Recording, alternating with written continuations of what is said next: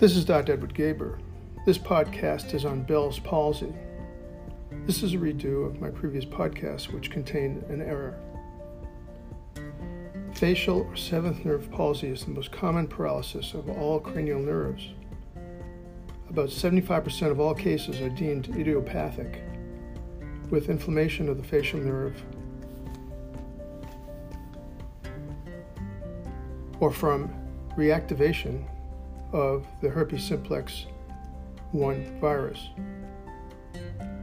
The palsy has a quick onset and usually peaks in about 3 days.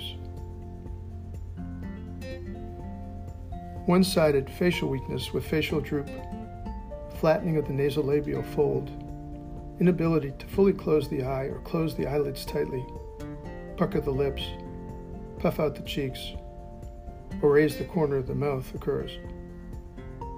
There is no sparing of the forehead, and this is the way to differentiate strokes from Bell's palsy, except with the exceptions below. There can be dry mouth or dry eye from parasitic dysfunction. There, however, can be a wet and teary eye. There can be problems with taste on the anterior 2/3 of the tongue and sensitivity to sound from involvement of the stapedius muscle in the ear. Occasionally, pain behind the ear, over the mastoid, and over the face occurs. If facial pain occurs, viral otitis or a parotid tumor should be considered. Paresthesias of the face are said to be from motor, not sensory changes. The symptoms often last about 5 weeks. If the symptoms are not improving after 3 days or last over 3 months, alternative causes of the paralysis should be suspect. The House-Brackman grading system judges the severity of the facial nerve palsy, especially if there's history of skin cancer or head or skull-based tumors, mouth or neck cancer, parotid or other salivary tumors. We look for alternative causes. Schwannomas, hemangiomas, and meningiomas can be a cause. Headaches, seizures, and hearing loss suggest a brain tumor. Basilar artery aneurysms are a rare cause. Meningitis is a rare cause. The Ramsay-Hunt syndrome, caused by the herpes zoster virus, can cause facial paralysis, vertigo, hearing loss, and severe face pain, and may not show any rash, but we always look for vesicles or crusting near the external ear canal. Multiple sclerosis, HIV, middle ear infections, cholesteatomas, sarcoidosis, granulomatous disease, Guillain-Barré, trauma to the temporal bone, amyloidosis, and pseudotumor cerebri are other causes. Autoimmune disease, Lyme disease, syphilis, sarcoidosis, multiple sclerosis, leukemia, and Guillain-Barré syndrome, diabetes, or a pontine glioma may cause bilateral facial paralysis, and some may cause recurrent or alternating side facial paralysis. Rarely, idiopathic seventh nerve palsy can occur bilaterally.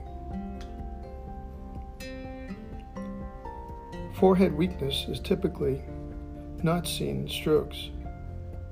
However, a cortical stroke on the opposite side can cause facial weakness that includes the brow, and also extremity weakness on the same side as the facial weakness. Cortical strokes don't usually cause facial weakness, but also cause hemiparesis, hemisensory loss, dysarthria, or neglect. A stroke of the facial nerve or facial nucleus involvement at the pontine level of the brain can cause weakness of the entire face, including the eyelid and brow on the same side as the stroke. The clue to this type of stroke may include neighborhood signs, numbness of the face on the same side of the stroke from involvement of the sensory component of the trigeminal nucleus and tract, contralateral limb weakness, involvement of the vestibular nuclei with vertigo, nystagmus, and involvement of other cranial nerves that affect the eyes with subtle ipsilateral, lateral rectus, or abducens nerve palsy are the clues. Brainstem events almost always involve cranial nerve 6, the abducens nerve, which controls the ability to look laterally. Sarcoidosis and leptomeningeal carcinomatosis tend to involve the base of the brain also.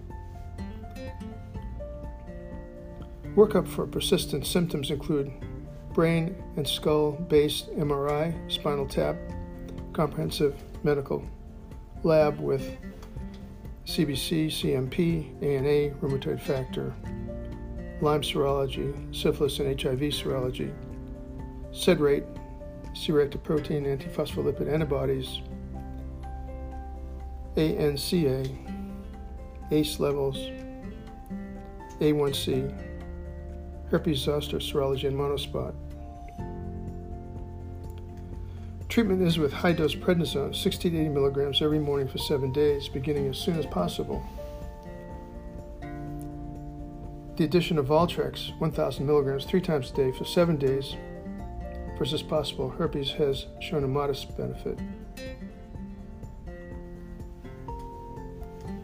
Eye protection, artificial tears, and taping of the eyes shut at night are important.